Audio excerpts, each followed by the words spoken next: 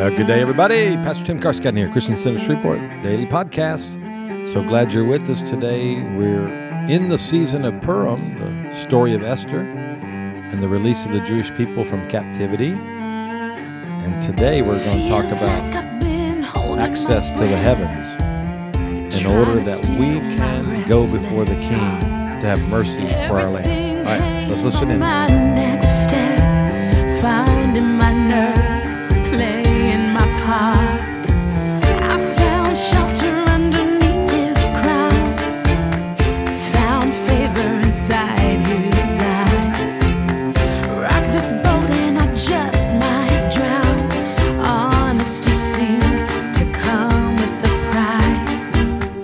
There's a time to hold your tongue, time to keep your head down. There's a time, but it's not now. Sometimes you gotta go uninvited. Sometimes you gotta speak when you don't have the floor.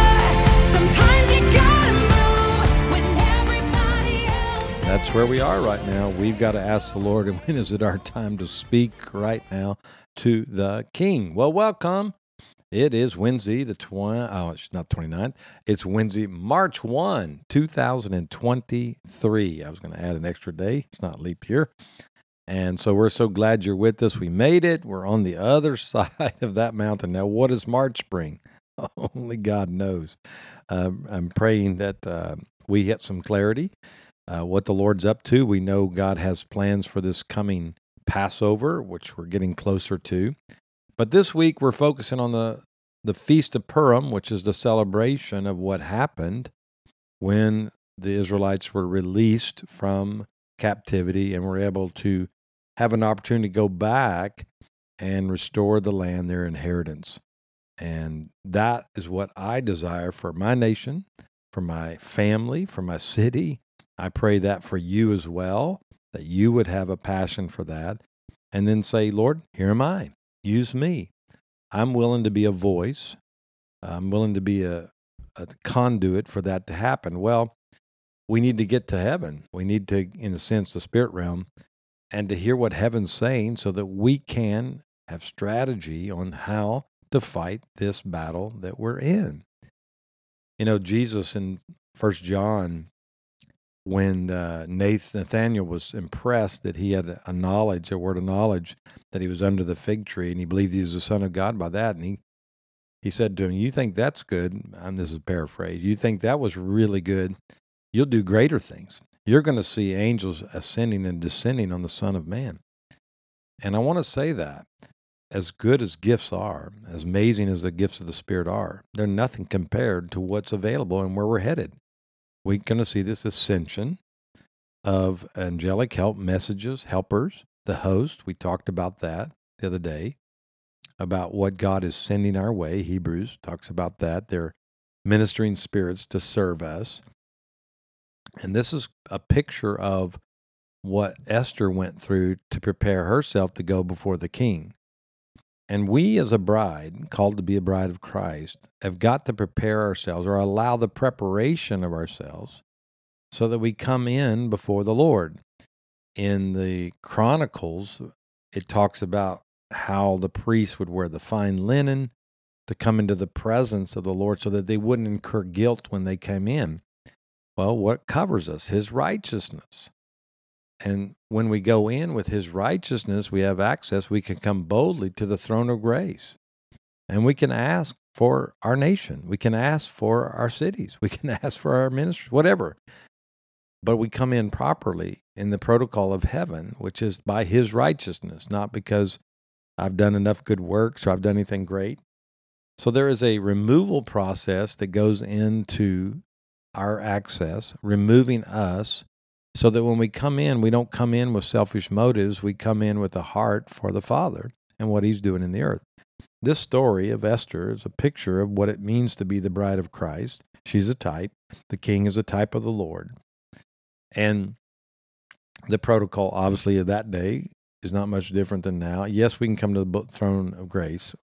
We can come there boldly. But the fact is, when we're going to start asking on behalf of a nation, we've got to be so dead to self and our ideas, our political ideologies and all that, and say, God, Your will be done. Because what if the Lord says, I want your nation to go through great judgment, trial, destruction, in order that it can be redeemed? Well, if you got a flesh that isn't willing to go there, then you're not going to be able to hear that. You're going to be so loud with your request that you won't hear heaven's request. So you die to self. And that's what she went through. Now, you know the story we left off yesterday. She was picked to be part of this harem, to maybe be the one who marries the king or gets to have the attention of the king. Many of those in this harem he would have never seen or had anything to do with, even though they would have been legally bound to him. He didn't. She was somewhat of an orphan. Her parents had died, and Mordecai was taken care of, a relative, an uncle, was taking care of her. But anyway, it was decreed that she would go into the king with the young ladies, and they gathered her there in Susa. And she put in the custody of this guy named Hegai, I guess, Hegai is an English word, and taken into the king's palace. And this guy was a eunuch, but he's in charge of making sure the preparation was done. So to me, he's a type of a angelic being. A eunuch is neither male nor female, right? It's this being that is working with us to prepare us for where we're going to be. And she had that, and he takes her in, and she goes through the process. You didn't just get put in this harem and then say, okay, you can go marry the king and you can be in with him. There's protocol. And she had to go through the protocol, 12 months of treatments. Okay, fullness, 12, government. Fullness of treatments in order that she could have this access. And this was for everybody. It wasn't just for her. If anybody was going to go into the king, this was common. They had to go through this. So 6 months, it says, with oil and of myrrh, and 6 months with spices and cosmetics, which they would put on her. Okay. Obviously, we're not going to need cosmetics to go before the Lord, but we're going to have the beauty of the Lord put on us. That's for sure. The oil of myrrh, that price, that intercession, that brokenness, that's removing the flesh, death to self. Many scholars believe these treatments were these things where they rub on your skin. These women, you know those things. It kills your dead skin, removes it from you. Constantly putting this oil on you. But the myrrh is the main thing that you're looking at here. That is a price that's paid to get the myrrh. And so the oil is from the crushing. So the type and shadow here is we go through a process, 6 being the number of man. So we die to self. We remove the old flesh. We get all this stuff off of us so that we can come properly to the king. So she goes through 6 months of that. Then the next 6 months is with spices or perfumes and cosmetics. It gets put on her. Now, what they would do is that they would so rub these things into her being for 6 months that it would get down to the deepest pores within her body, and that it become part of her. Really, that's what they describe it as. And so that even, this is interesting, even in the heat of the moment, whether she's out in the sun or sweating, whatever. Remember, women don't sweat anyway. They glisten. That's what I've been told. And that whatever the heat would come to her, even trial that would come to her, that out of her pores would become this perfume, this spices. It would be the garden that's inside of her that we talk about in Song of Songs, chapter 5. And that the Lord would so fill us with himself, the beauty of who he is, the oils of heaven, the spices of heaven, that when we get in a heated moment, not our flesh would come out, but our spirit man of what he put within us, the beauty of who he was. We would shine forth like the sun in the midst of a crisis. When Jesus was pressured through the cross, through the temptation, through Gethsemane, what did he come out with? What came out of his pores? blood, right? It says that he sweat at Gethsemane. When he sweat, it was his blood. And there's the physical condition, they say, that when you're highly stressed, your body's in major stress, that actually can happen. You'll have blood come out your pores. Well, that's what happened to him. So what happened is the preparation that Jesus went through before he was slain before the foundation of the world. He was willing to go there. Not my will, but thine be done, he said, right? As he did, in the pressure of the moment, anger didn't come out. Frustration didn't come out. Hatred didn't come out. Blood came out. Love came out. And the beauty of salvation and the redemptive story came out of Christ in the most heated moment of his life. And that's what she was being prepared for. That's what we're being prepared for right now. We're going through this process of death to self. It's the beauty treatments. As we read yesterday in Revelation 19, the bride prepared herself. She went through this process, yielding to the Lord and saying, Lord, here am I. If there's any wicked way in me, get out. Lord, I lay before you. Fill me with your oil. Your name is as ointment poured forth. Your name is honey on my lips. I want you in me so that when I come into any situation, you come out of me. And that's what the picture was.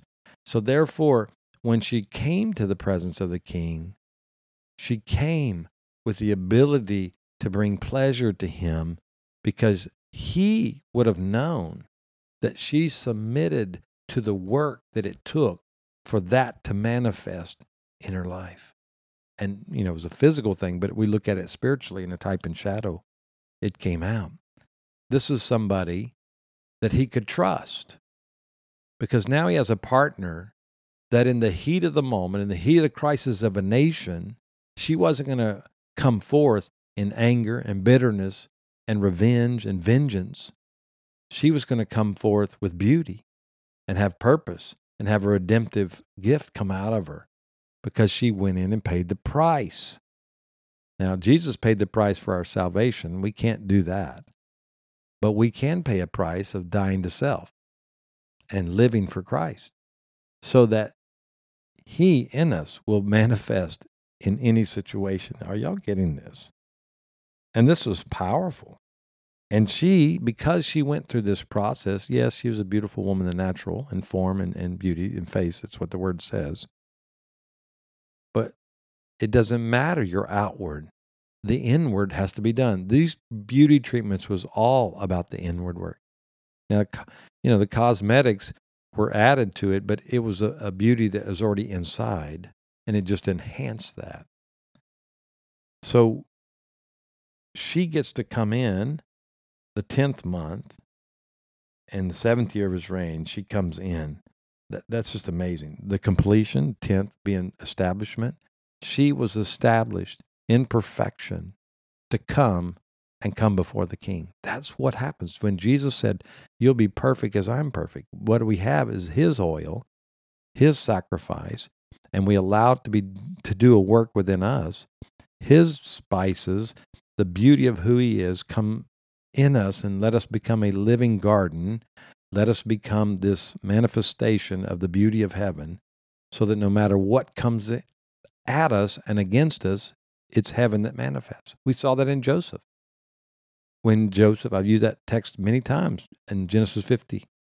When Joseph went through the process, the beauty treatments, if you want to call it that, the prisons, all the things that he went through.